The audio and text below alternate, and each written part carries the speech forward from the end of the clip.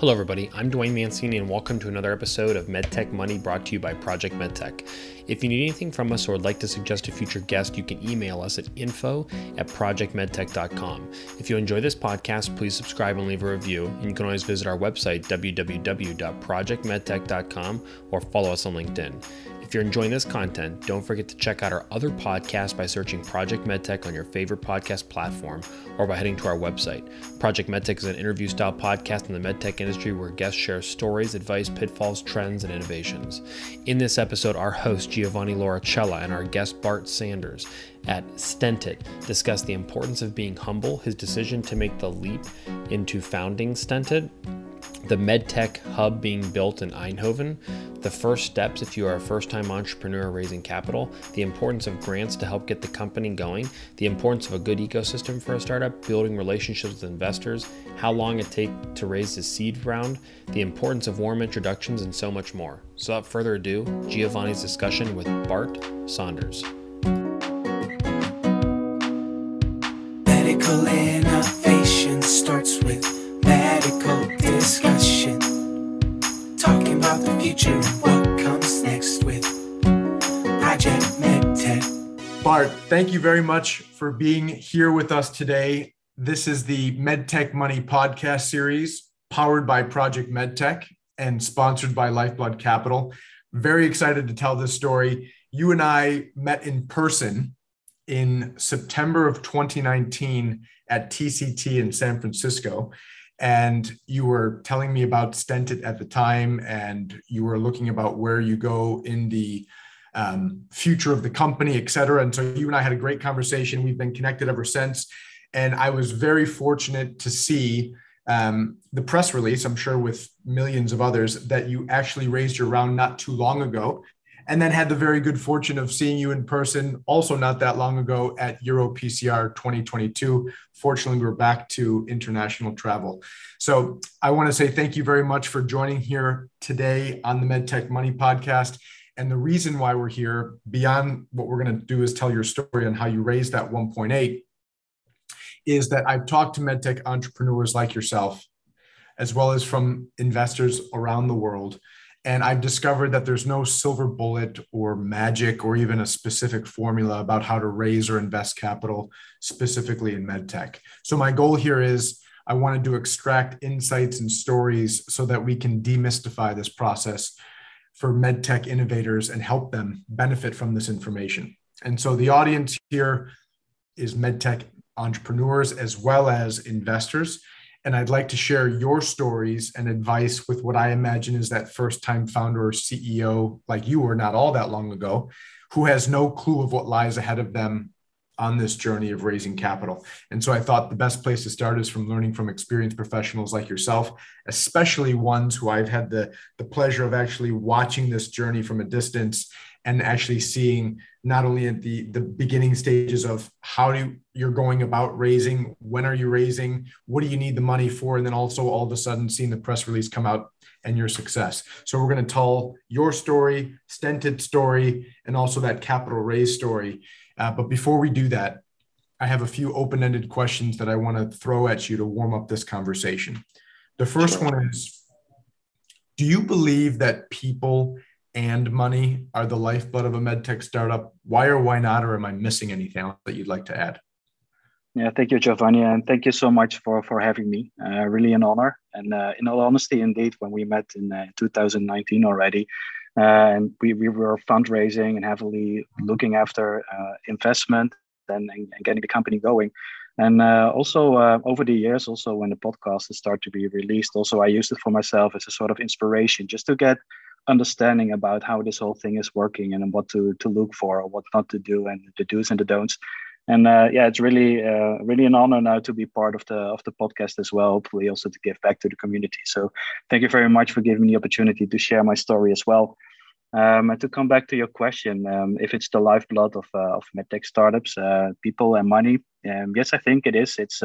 It's a majority. I think it's really necessary to give the company and the startups the boost and also the juice that it needs to really make it to a good end. I do have to add that besides the money and the people, also a really important thing is really the idea and the vision that really has to be there. I think there are a lot of people that really want to have a startup. They just have the intrinsic motivation. They want to have a startup just to have the experience and everything. And there is a lot of money out there. And then I think what's important to get the two connected is really also the idea and the vision, how to make that then click together. And that's something from my perspective, which is also critical and essential to make it a good startup. But indeed, people and money, they are also key ingredients as well. And watching over the past couple of years and seeing this unfold, I'm sure, and I'm very excited about this story. I'm just going to ask you point blank when we get there, what was the story of raising this 1.8 million euro? But hold off for a second.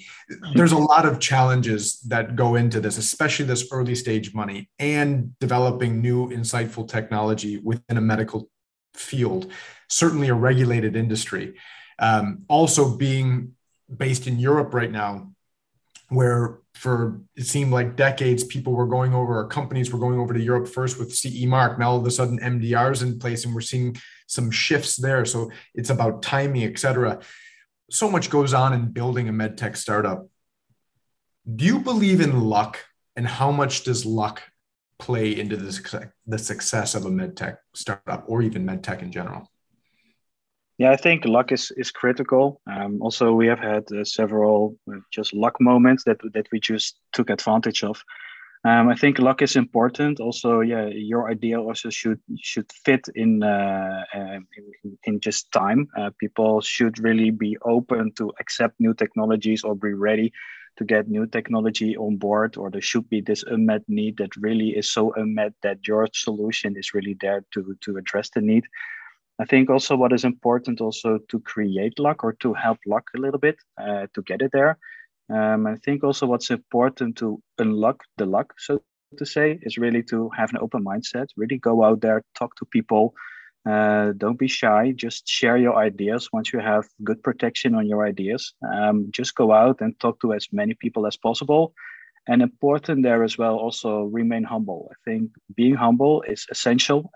Don't be the I know it all, I've been there before, I know the path. I think if you remain humble and be honest to people, they're also willing to help you, and they will provide you opportunities that otherwise will remain shut.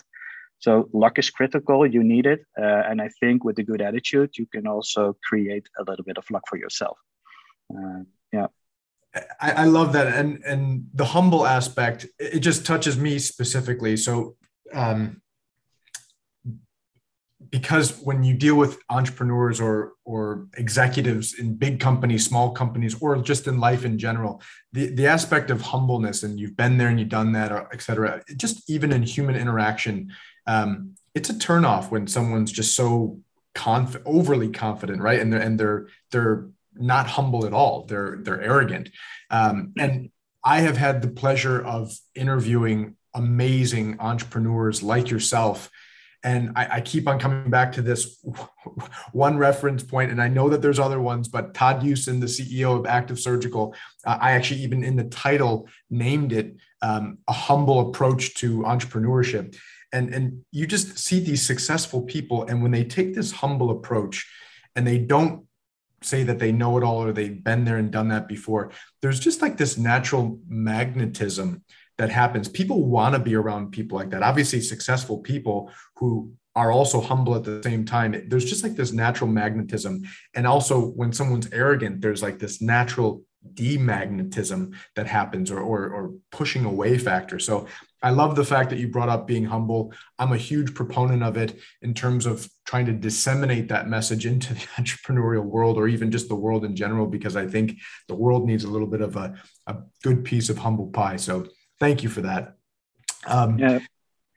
Anything on that, by the way? I know that you brought up the topic. I didn't mean to rant on that. No, but I just think it's also, every journey is just new. It's maybe you have had another startup before and you successfully made it to an exit, but your new startup, I don't think it will be just copy paste of what you did before. You will enter new things. No one knows it all. There will always be new perspectives, and indeed, if you remain humble, people do want to help you. And I think, especially in the medtech scene, there are so many people that just want to help each other out and just get these crazy new ideas to the patient. It's just the intrinsic nature of how our industry is wired, I also believe. Yep. I love that. I love that. So going into my next question, this challenge that you just succeeded in finally raising this 1.8 million euro, you've had this experience of pitching investors, looking them in the eye, maybe having a good pitch one day, a bad pitch the next, whatever it may be. But you've had this experience of and building your own mental algorithm of how investors think or move or what they like and what they don't like. In your perspective, what is the most investable skill set or characteristic of a medtech entrepreneur, and something that you believe investors look for? Maybe it's that one thing that an investor looks for in every entrepreneur that they invest in. What do you think about that? Yeah, I think if it comes down to the individual, I think what they look for is perseverance. So really having the character really to push through, even if things go south. Because everyone can start a conversation with a shiny story and the best results. But the thing is, when things go south, what is your character? What is your nature? And if they invest the money in your company, how likely is it that if things go south, that you can still pull things back up and keep things going? And I think that's an important key ingredient that investors are looking for, should be looking for, because things will go south at a certain point in time, and then you need to have the right mindset, not to give up and just to soldier on. And my next question is, I know that you've gone through academia and then just threw yourself into entrepreneurship and you figured it out, right? And we're going to get that story here very shortly. But this experience of entrepreneurship that you've endured, right? You just talked about perseverance. If you knew what you know now about being a medtech entrepreneur when you were back in academia, and if you could just look to the future and understand what you were about to go through, would you do it all over again? Why or why not? Or would you choose something differently at this point? Yeah, it's funny because indeed, and maybe it also comes back later by training, I'm a biomedical engineer. I have no history in doing business at all. And I really wanted to just go bluntly into this. I had the intrinsic need just to try this and to see how I can get an invention really to a medical product.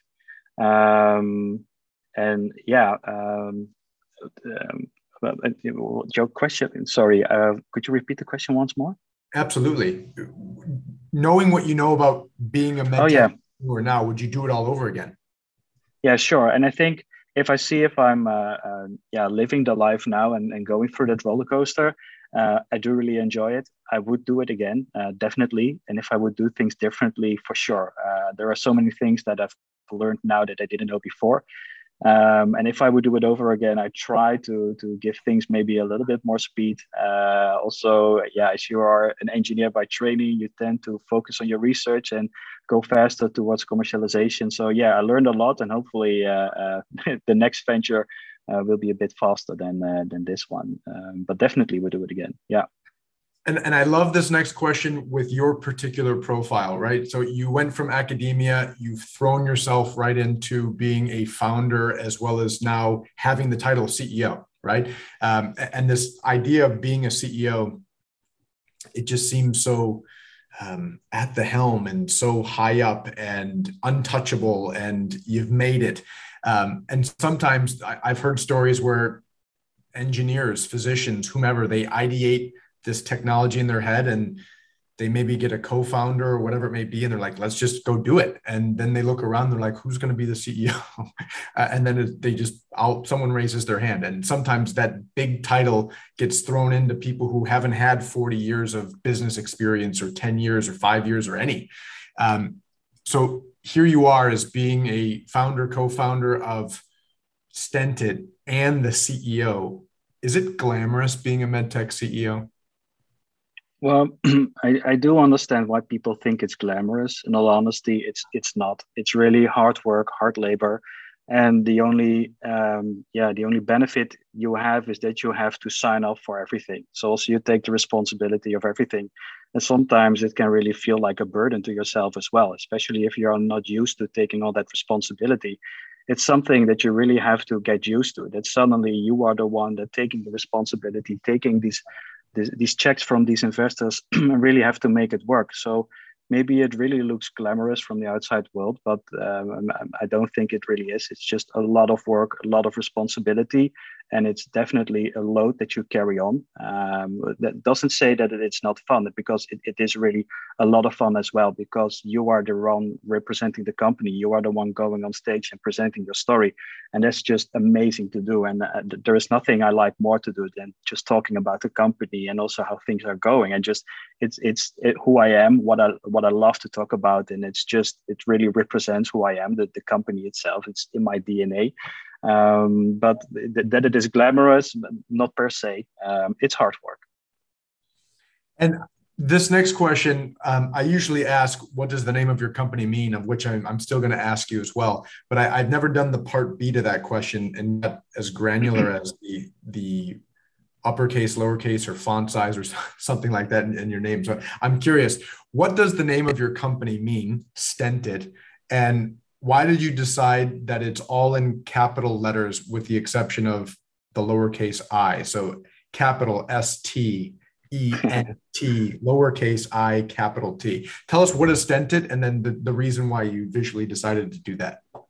Yeah, good question. So, when we were working on the technology, we knew that the type of technology that we are working on is really being applied to also a variety of different cardiovascular indications. And we really wanted to make sure that people knew that the indication that we choose for endovascular prosthesis, really the stents, really going inside the blood vessel.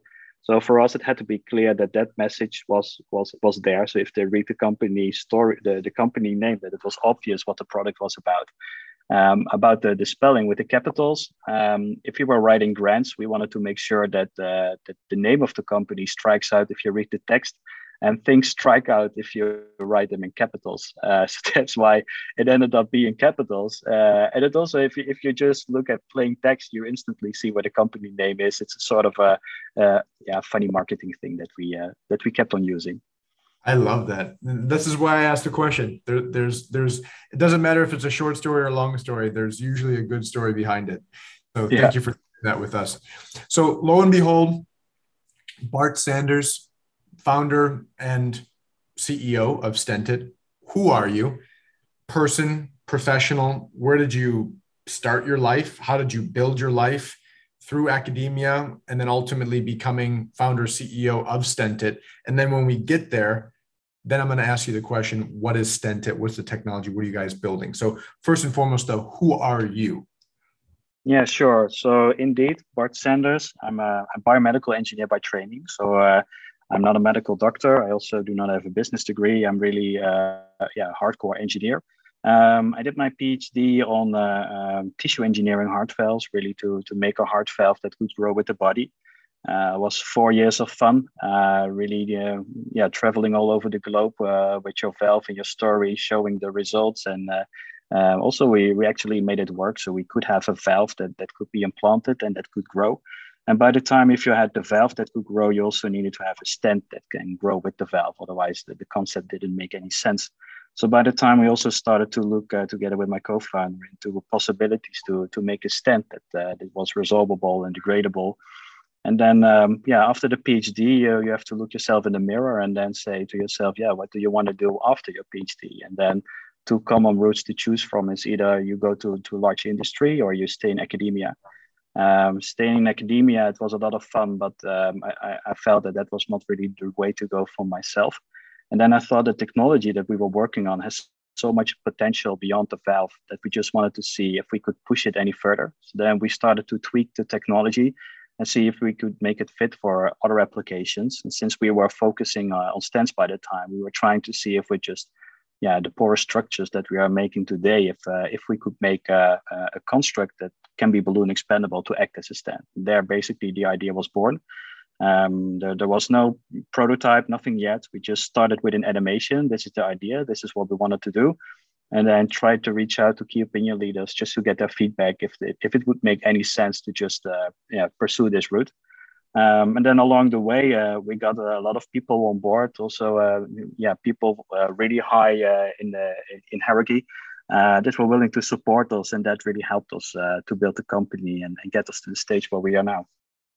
Very cool. And you are based physically in Eindhoven in the Netherlands, right? That's where you're. Yeah, I'm born and raised in Eindhoven. My grandfather comes from Eindhoven. My dad comes from Eindhoven. All works for Philips. I was born in Eindhoven, did my study in Eindhoven. In all honesty, I did not really went far. But apparently everything you need is just right here. So I think I'm just at the right spot in the world. Very good. And I want to stay on that. We're going to rip open the story of how you raise capital, but bursting the bubble, one of your investors was BOM, BOM. You speak Dutch. I don't. I know BOM is an acronym for something much longer. And fortunately, we had one of the representatives and investors, Jeroen Siemens from BOM, on the podcast. And so if anyone's ever interested in learning about geographic investing, listen to the podcast with Jeroen. He did an amazing job. But nevertheless, BOM is an investor in Stentit now and happens to be based in Eindhoven. So there you are. I can't say what BOM actually means. I don't know what it stands for. It's a Dutch word. So if you can help me out, let me know. But also I want to dig into the importance of this medtech hub that's being developed in Eindhoven, and just speak to Eindhoven. Why? I mean, obviously your grandfather's from there and your lineage is from there, but what's going on in Eindhoven too, for all those people who don't know? Yeah, good question. I think first of all, the BOM is indeed a heavy endorser of our technology. Even years before they really stepped in as an investor. So indeed, they really support initiatives in the region of Brabant. So that's where the B stands for, and BOM is Brabant, the region here. What's going on here in the region is that also because we have the Technical University of Eindhoven here, there are several startups, several spin-offs that come from the university that are working on similar type of technologies. So there's a good infrastructure, there are good laboratories, then the connection with the university, new ideas, and this hub that was created also because of the fact that the university is here, and then supported by the local government here to really nurture or grow these incentives and these startups here. That really makes it unique. And I think the region here is called the Brainport region. It appears to be one of the brightest locations in the world to be. So I think it really makes sense. It's not only the medtech startup, but there are also big companies that are located here that also contribute to the ecosystem. So Eindhoven definitely is a great place to be as a tech startup. So help me out here. I've been to Eindhoven. I've helped and built a lot of teams for medtech startups in Eindhoven, but help me out if I go down the list, if I miss anything. I want to paint this very clear picture for those who don't know about, and I think it's, what is it? The smartest square mile or something like that. Square. Yeah. You know what I mean, right? It's the most intelligent square something in the world or something like that. But anyway, you have in Eindhoven, you have the Philips legacy, the Philips history, which has helped grow and spawn off just even this innovation and technology mentality within this small region. So Philips, the big company that the world knows about, comes from this tiny place, Eindhoven. You also have strong universities, like you mentioned. The Technical University of Eindhoven spews off and grows amazing amount of medical technology. Obviously, you coming from there, so you can speak to that. But you have companies like Zeltis, I think Precise, and the surgical robots that have come out of there. Microsure, all these different ones, and I'm sure there's many more. Then you have what's the other place where you have these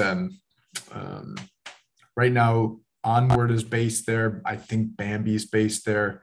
It's another technical place where, you know what I mean? It's a larger location, more at the industry side. So also there, if you want bigger spaces, there are opportunities to rent a place there, and you also see that a hub is now centered around that region there. It's more in the north of the city. Do you remember what it's called though? I am forgetting right now. No, not per se. No, Oh, I'm okay. sorry. I'll have to put it, when I post this. I'm ashamed because I've done work. I've even been there and I can't remember it right now. But anyway, I'll post it in there for anyone curious about that. But you have all these amazing facilities that are for innovation and growing startups. You have amazing universities. You have investors who support this particular region like BOM. So it's just quite amazing to watch this small little town of Eindhoven just grow into being this innovation hub within Europe. So I think that's very, very cool.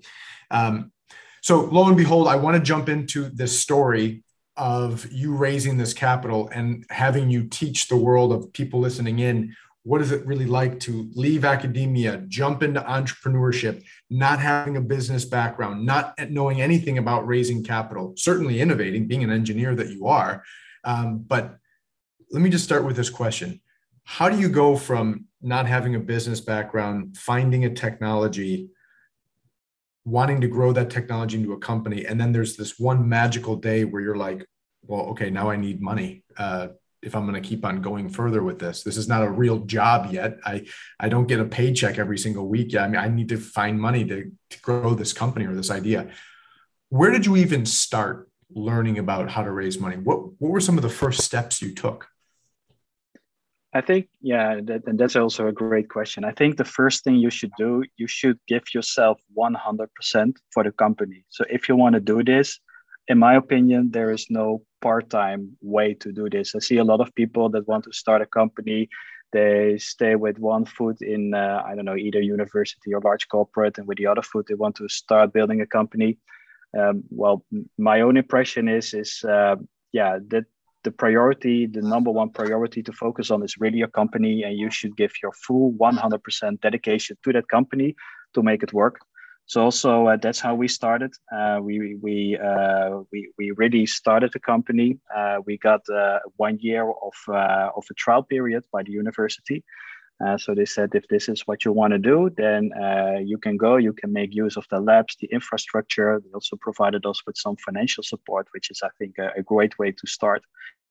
And then we have 1 year to prove ourselves. So then we really tried to reach out to grants to get the money in, to get small things going. Because indeed, what I was saying, there was no fundamental prototype or no evidence yet that this was working. It's just a concept and a movie.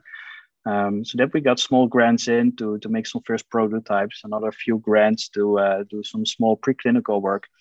And as we moved along the way, we were able to apply for larger grants because we started to collect a larger amount of evidence that this was working, for which you could apply for these larger amounts. So it was a sort of a natural process that we were going through. But in all honesty, this was also very, very scary because 1 year was over. We were still in a very premature stage with the idea. We had a first prototype that was working, and then we were 100% on the company, on the paycheck, and you really have to pay yourself and keep the progress going.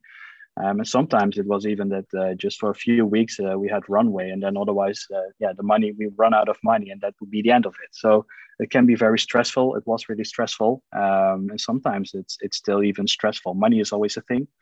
And an advice is that really be keen on your burn rate, on your cash flow, and how much money there is still there to do things.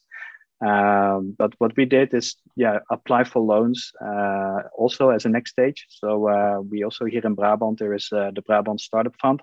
So they really support initiatives as a convertible loan to get a significant amount of money to really support it. So that also really helped us a lot. Also in the Netherlands, there are governmental organizations that also provide amount of money to help you out, a few 100Ks. And with that amount of money, we managed to get the first Series A seed fund from the investors in. Okay, so let me clarify this because I have a few questions coming out of that. So you were given this year by the Technical University of Eindhoven and a little bit of financial capital to just start this idea and start the clock on this 1 year. Did all of that story that you just shared happen within that first year? Or when you kept on saying grant after grant after grant after grant, how long was that process? Yeah, so we got a first loan from the government. It was a 250 loan, and that loan you really needed to have the company established to accept the loan. So once that loan was accepted, also the company really was founded, and we just went 100% on the company. And as the loan was progressing, later on the second year and the third year, we got some small grants coming in. But the majority of the funding really was this governmental loan that kept us going, and later on also the convertible note from the region here in Brabant. So those were the two main sources that kept us going. The other grants, they were just smaller grants, really important grants as well, and really very significant at that time. But those two bigger chunks, they kept us going for a long while. So then, this first 1.8 million euros that came out in the press release, is this the first external money as an investment besides these grant funding that you were able to accumulate? Yeah, so this is the first time that really investors step into the company. So far, this was non-dilutive funding that we obtained so far, and this is really for the first time that investors step in and also give a total new dynamics to the company as well. Also, I think what it provides is a sort of validation of the company, that what you're working on is great, has good potential. Otherwise, people will not invest. So for us, it was an important and necessary milestone to reach. Yeah. So then approximately then, because I'm sure there was multiple smaller ones like you mentioned, but before this 1.8 million euro was invested in there, how much money was in the company to date through all these grants, this non-dilutive capital that allowed you to build a business up until you could go out and actually raise investor money? Let me see. Yeah, so that in total was not over 1 million. Wow. Okay. Yeah. And when did you incorporate the company? When did you first get this lab space in the Technical University of Eindhoven? Formally in 2017, we got established. Okay. Yeah. So this is what, 22 now? So you're 5.5-ish years old, something like that? Yeah. The company just turned about 5 when we closed this round. So yeah. So very lean, obviously, right? So, first 1.8 in terms of investor money, a little bit more, a little bit less than 1 million euros to date. Eindhoven based, like you mentioned. So a fairly lean, very focused operation. Yeah, we stretched things a lot, and also a lot of also suppliers and people that we are still working with today. They also really supported us. Also, university supported us, but also suppliers for balloons or polymers or getting things done. So really, what we needed really to make the devices, they were really supportive and provided things for free. And that's also what I really liked about the community as well, because the interest for them was also a risk, and they really wanted to help us to provide things for free to make Stentit a success. So people did understand that it was difficult to get money, but left or right helped where they could, and that was really helpful. But indeed, we stretched it a long way with comparative little amount of money. I want to touch on this next point. It's actually what happened with you and I a few years ago at this point. But I come across this problem and challenge for early stage companies so regularly. And your story, you came out of the other side of it and you proved it out. So I think what you could share with us is very valuable, especially to early stage entrepreneurs. So as you know, and some people know who might be listening in on this, I've been in talent acquisition, building medtech startup teams for my whole entire career. And that's ultimately how we first knew each other. And when we met in TCT at 2019, you and I were just ideating and throwing ideas around. And some of the challenges was like, okay, we have this idea. Do we bring on a new CEO to go raise the money who's been there and done that before? But how do we afford the CEO if we don't have the money to hire the CEO who then is supposed to go raise the money? And I can't tell you how often I hear that, whether it's companies spinning out of incubators, companies spinning out of university settings, companies spinning out of people's garages who just took it as far as they kind of could. But this chicken and the egg situation that we've talked about before, where, you were a passionate entrepreneur and you were going through this inflection point of, okay, do I need somebody who brings in the business and then can go do that? But I don't have the money to be able to bring them in and go do that. So that's where we left off our conversation in TCT 2019. And it's such a common problem with early stage technologies. How did you solve that? And then ultimately this press release came out at 1.8 million. And obviously you're a much stronger businessman and entrepreneur for persevering through that, right? Going back to your word earlier about perseverance and being that skill set or characteristic that investors look for. You clearly decided one magical day, sometime after our conversation, that, okay, well, there's no CEO coming to save me and going to just bring in a bunch of money, and I either can't find them or I still don't have the money to give them or whatever it may be. There was one day you're like, well, this is on me. Let's go do it. How did that happen? I think first you have to understand where the request really comes from, because people that start companies, they do not have the intention to step down and give the CEO position to someone else. It's not something that from day one you wanted to do, right? That there, at least some people do. They really have a tech idea. They want to start and build a company, but don't want to run a company at all. Those scenarios are really also there, but that was not the case for me. So if you are there and you have zero experience, you're a first-time CEO. Also, if you talk to investors that want to put significant and serious money into your company, they better make sure that the people they give it to, that they have the right capacity to make it work. And I fully get that. I mean, if it was my money, I also want to give it to someone with a perfect track record that can really that is trustful to give the money, right? Because who am I? I mean, this guy from Eindho, knows zero track record at all and has a PhD in biomedical engineering. How is he going to make this work and make this fly? And then if you talk to a lot of investors and you often get a question, how do you see your own position in the company? And they start poking a little bit. Yeah, if you will be open and have an open mindset to be replaced, then you also look to yourself in the mirror, and then you also see yourself not having the right papers to really make this work. And then you also start doubting yourself, am I really the right guy or girl to really push this forward? So it's mind-boggling a little bit. So you really start doubting yourself. Maybe you didn't do that when you started the company. You really thought, I'm going to do this. I just need the money and then I can just fly. But the more people make you doubt, the more you also start questioning yourself. And then you really go out there and try to see if there are CEOs that can do it. I think and I really tried to look for people.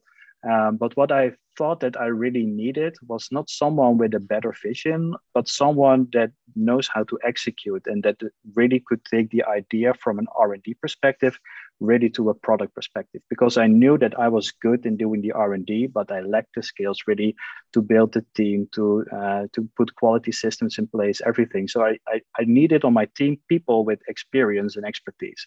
And then I also had the great luck just to get in touch with my partner now, Golo, and he brought that experience in from Philips.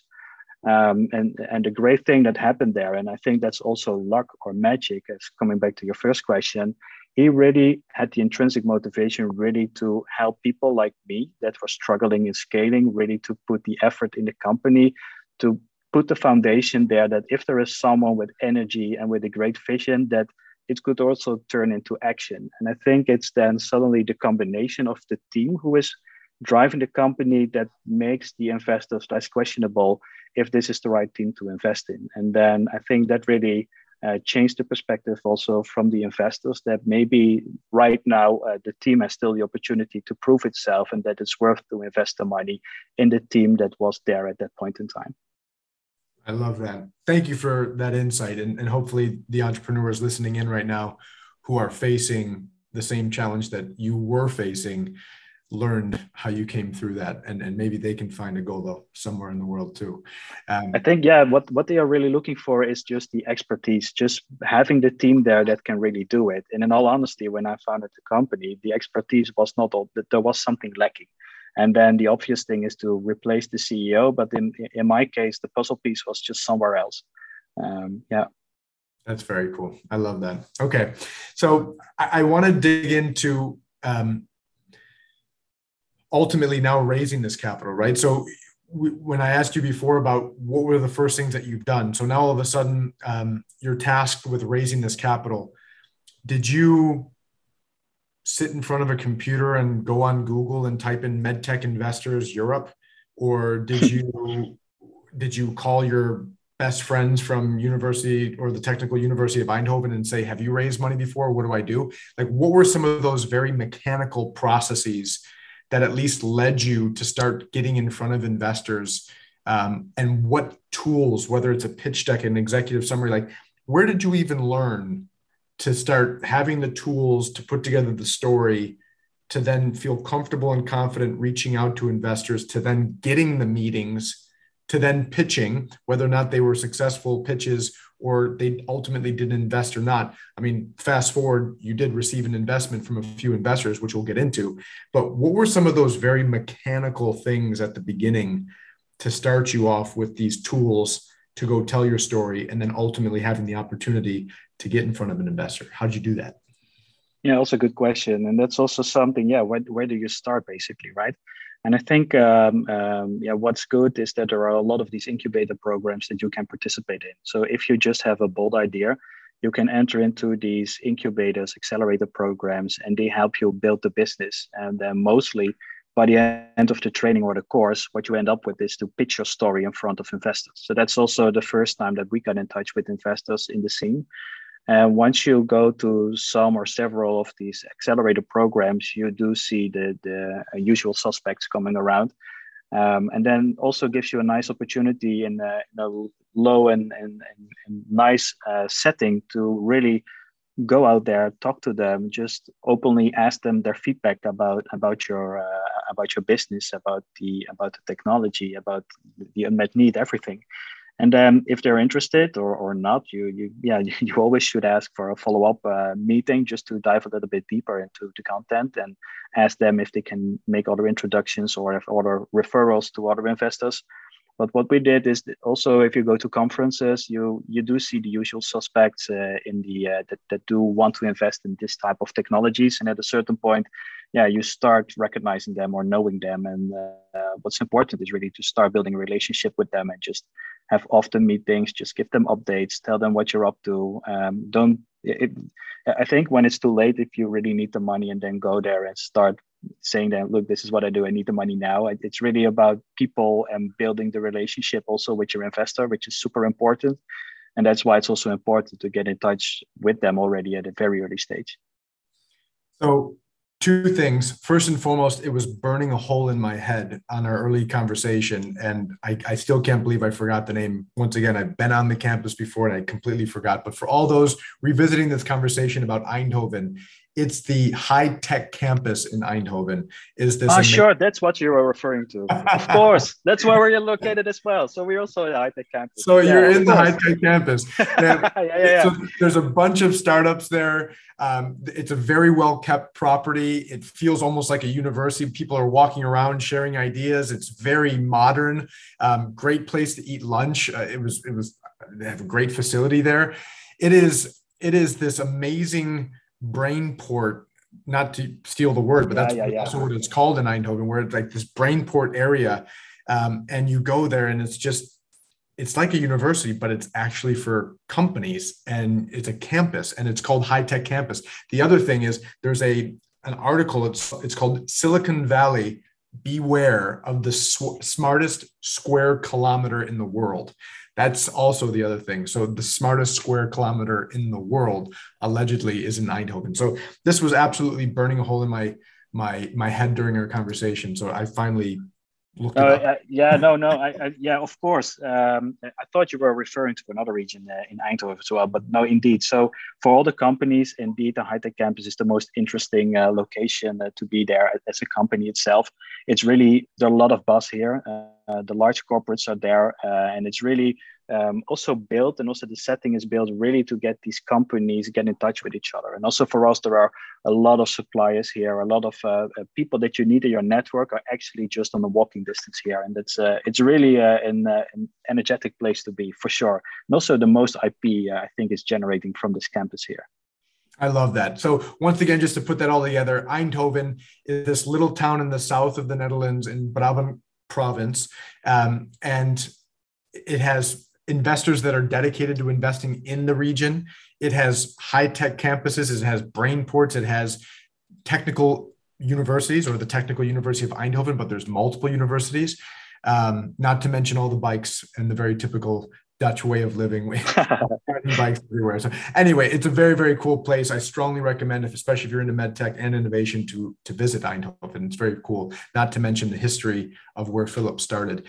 I have never done this before, and I'm going to try to take a unique aspect in terms of a question, if you can share it. But I'm looking at the press release now. It says Stentit raises 1.8 million euros in seed funding.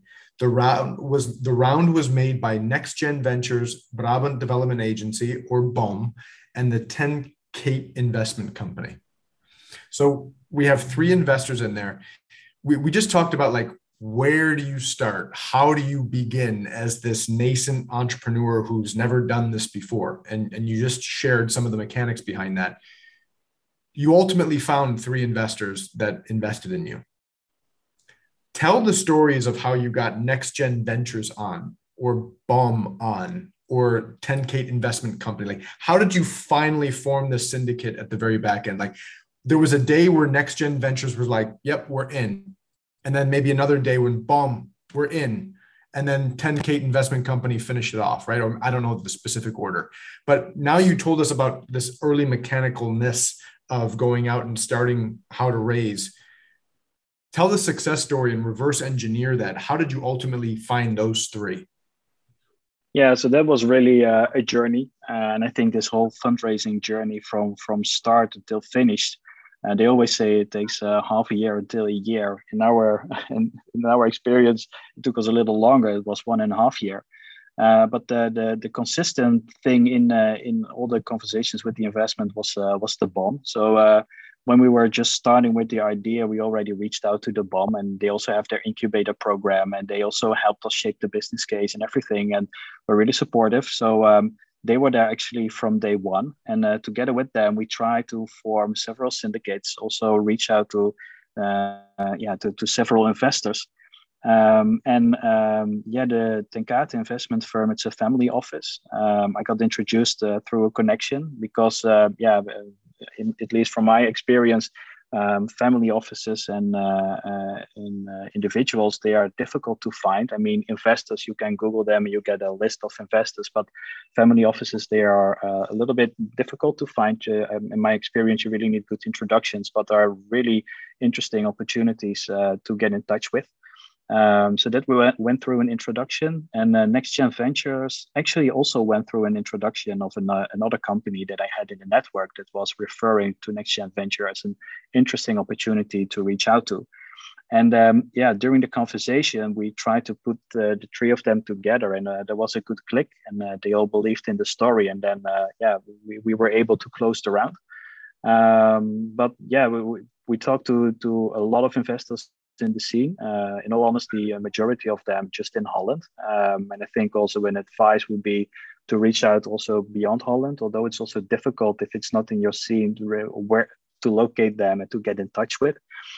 So we initially looked at the investment opportunities in Holland, and managed to close then the seed round with three parties that are affiliated here with the Netherlands.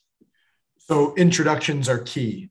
If I could take away one line from that, not to oversimplify it, but introductions are really key, and just the grind of networking. Yeah, it is. And also, if you talk to them, they also explain that they get so many applications that they have to screen in such a rapid pace, and they really do not have the time to really sit down and properly evaluate the case. And then if someone gives an introduction, you already have an advantage over the big pile that they have to go through. So in my experience, it really helped, because also if someone gives an introduction, it also shows that this is something really interesting to look at, because otherwise someone would not refer it. So I think it really helps. And if you have people in your network that can give you an introduction to a VC, definitely make use of it. Yeah.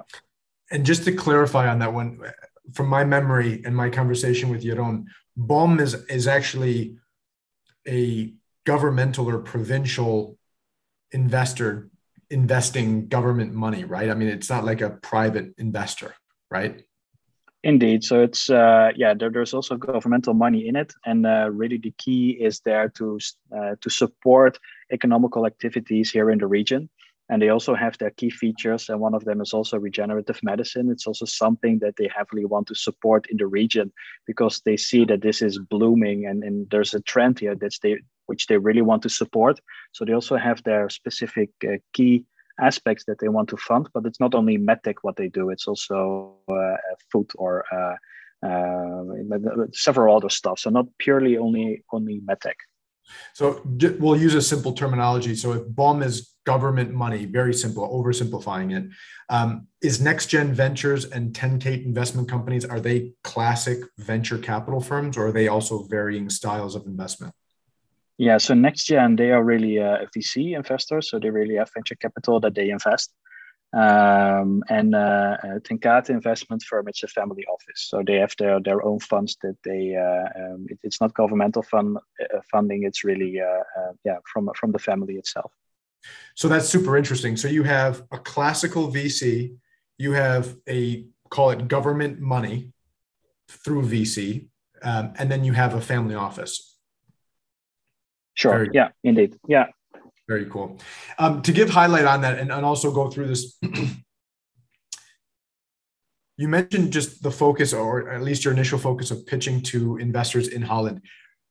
Make up the number or come close to what your gut is telling you. But throughout this whole journey of having to pitch to raise this capital, how many investor pitches do you think you ultimately had to give to finally get 3 yeses? Yeah, but we started to make a list of the people that we talked to, the funds or the families or the investors, and I think the list ultimately was over 100. So over 100 different entities that we spoke to invest money in the company. I think 100, more than 100. Yeah, for sure. So you're way smarter than me. You're an engineer. I'm assuming you're way better at math than myself as well. But for all those listening in, 3 investors out of 100 is 3%. If it's over 100, it's less than 3%. So just do that math in your head when you're going out and pitching. In theory, there's less than 3% of a chance of that investor who you're pitching to investing in you. So just know that this game is difficult, but it does take finesse and time, and it does get better over time, as we validated with other guests on this podcast, people who have done that multiple times as being serial entrepreneurs or serial capital raisers. The process does get a little bit more refined each time you do it, but however, nevertheless, it's not easy. One of the questions that I always have fun asking, it's kind of like, tell me the name of your company and what does it mean? How did you ultimately end up at 1.8 million? That's a unique number. And also it's seed funding, right? So you can either think it's a very big seed for typical medical devices, right? We're seeing seed funding in the millions for software devices and things like that. 1.8 could be a really small round A or Series A, but you called it seed funding and you got 1.8. That's interesting. Yeah, indeed. So it's always difficult to see how much you can raise. So ultimately, you want to raise funding to give you the longest runway. But at a certain point, you also, maybe you ask for a lot of millions, which maybe in different places in the world you can raise it as an initial starting round. You can have higher numbers than 1.8. I think here in Holland, 1.8, it's a good number to raise. It's difficult in all honesty, to get that amount of money. And then the reason to call it seed or Series A, we also juggled a bit. How do you call it? It's just in the name, right? I mean, we think that with this stage and also with the purpose of the money, we could still call it seed. And the next amount of money that we have to raise also for clinical trials, that's really going to be the Series A round. So I have 3 more questions that won't take up too much time, but I just wanted to close off with these ones, and I won't forget them.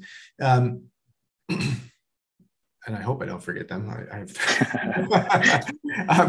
So I wanted to talk about pitch decks, the European medical device regulations, and your general philosophy to sign off the conversation with regards to your advice to entrepreneurs, the proverbial you 5 years ago, or even a year and a half ago, or 2 years ago, or whatever it may be, right?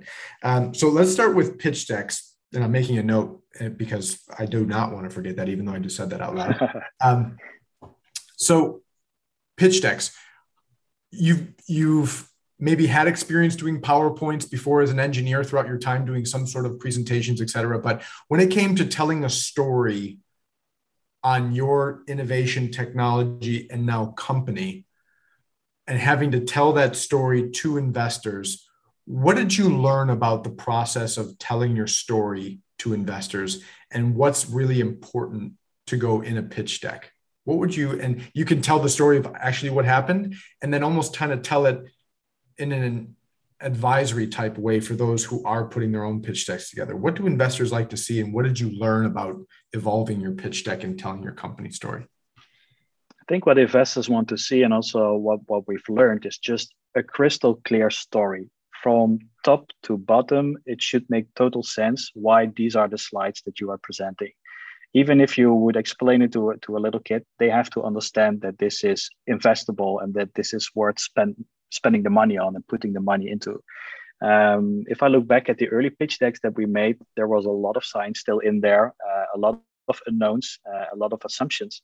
And if you present this in front of an investor, they will tell you to come back once you have figured these fake items. So only at the point in time when things become crystal clear, even to yourself, because so you know for yourself what are the strong items in your pitch deck and what are the weak items. But every single issue has to be addressed, or you need to have a super great story why with the investment you are going to tackle the open issue that is still there. So unless you're not able to fully articulate the story from top to bottom, that's the point in time where most likely it will still be difficult to get investment in your company. And then any last advice on length of deck? I mean, do you lead with a one-pager executive summary and then tell investors, hey, if you're interested, then I'll send you a longer deck? Or what's your theory on length? I mean, is it something that you more verbally tell the story, or do you have a 20-page slide deck or a 10-page slide deck? Yeah, that's also something as one of my advisors. I think also you know him, Sjaak Dekkers. He was also a great advisor also here in Eindhoven as well. And he introduced me to someone, I think he is formerly from Apple. It's called Guy Kawasaki. And he has this philosophy of a 10-page slide deck in which with 10 slides you should be able to explain your full business story. So I think that's an interesting example to just have a look at, just to see if you would be able to fit your story in just 10 slides and then cover it all. I think the shorter, the more crystal clear the story, the better. And as soon as you dwell into too much details, they will not read it. So as a first impression, just keep it short and crystal clear. Love that. By the way, shout out to Sjaak Dekkers, current CEO of Microsure. He was actually the reason that I ended up on the high-tech campus to begin with when he invited me over there a few years ago. And actually, I got to see it firsthand. So I've known Sjaak for years, and he's just an amazing human being as well as an entrepreneur. And we've actually even had some fun and partied together in Australia too. So Sjaak, very, very cool person. I'm glad he's your mentor. Want to jump into your thoughts very quickly. As an early stage entrepreneur in Europe at this point, from your perspective, have the European medical device regulations done anything for your company and technology? Yeah, that's also an interesting story. So I know it affects a lot of companies, and also lead times for notified bodies, they grew tremendously. And I think if you were working on a product and you were just in this transition period, it's a hard time. In all honesty, we were just so premature that for us, we were not really in that process yet. It was really still on the product development phase. And as a class 3 medical device, it's already hard to get it approved. You still already needed to do all your clinical trials and collect all the safety data to have that in place. So it's a question to what extent it really affects the class 3 medical devices. And for us, it's just the new standard that we just have to apply to. Otherwise, you just don't enter. But since we are now at that phase is now starting, and it's now this is the new playbook. We just have to stick to it. So luckily for us, it did not really affect things dramatically. And I know this is a one-off story because it's your company, and I don't want to speak for all Class 3 technology in Europe right now, but it's just good insight for those listening in right now.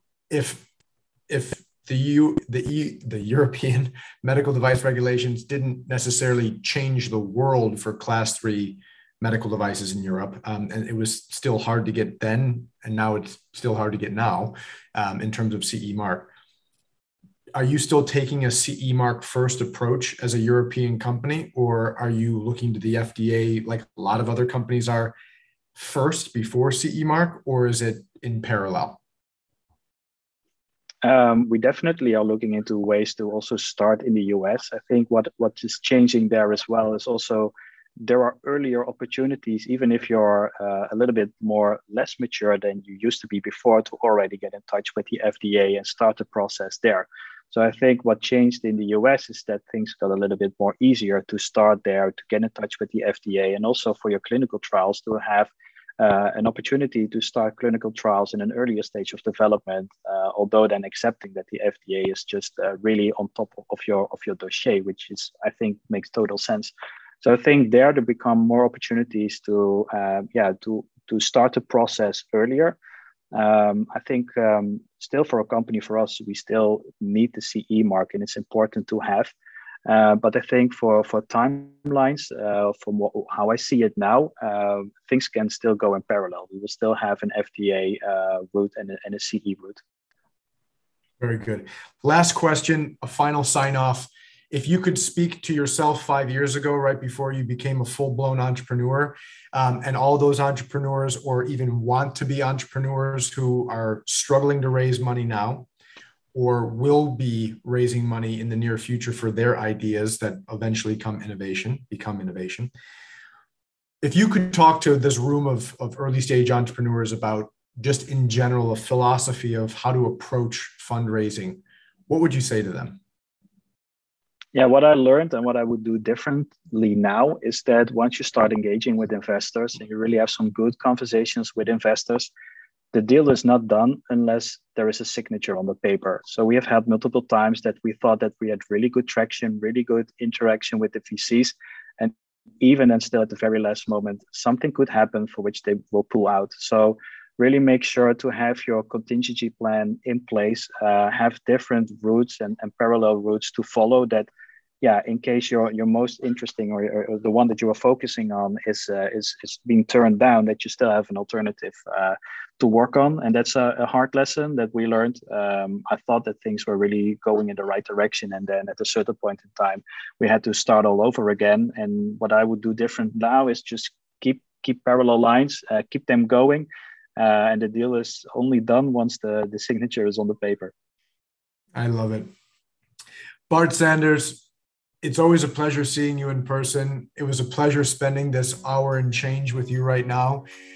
Thank you so much for telling the story of how you started Stentit and your history, and ultimately went through this entrepreneurial journey and grind to formally raise 1.8 million euros, and all the story that we've wrapped around that and the insights that you've learned along the way. So I want to say thank you very much for your time. This is Bart Sanders, founder and CEO of Stentit. Thank you so much. This is the MedTech Money podcast series where we demystify raising and investing capital in MedTech. Thank you so much, Bart.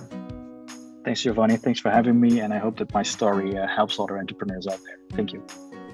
Thank you for listening to the podcast. If you enjoyed this podcast, please subscribe and leave a review.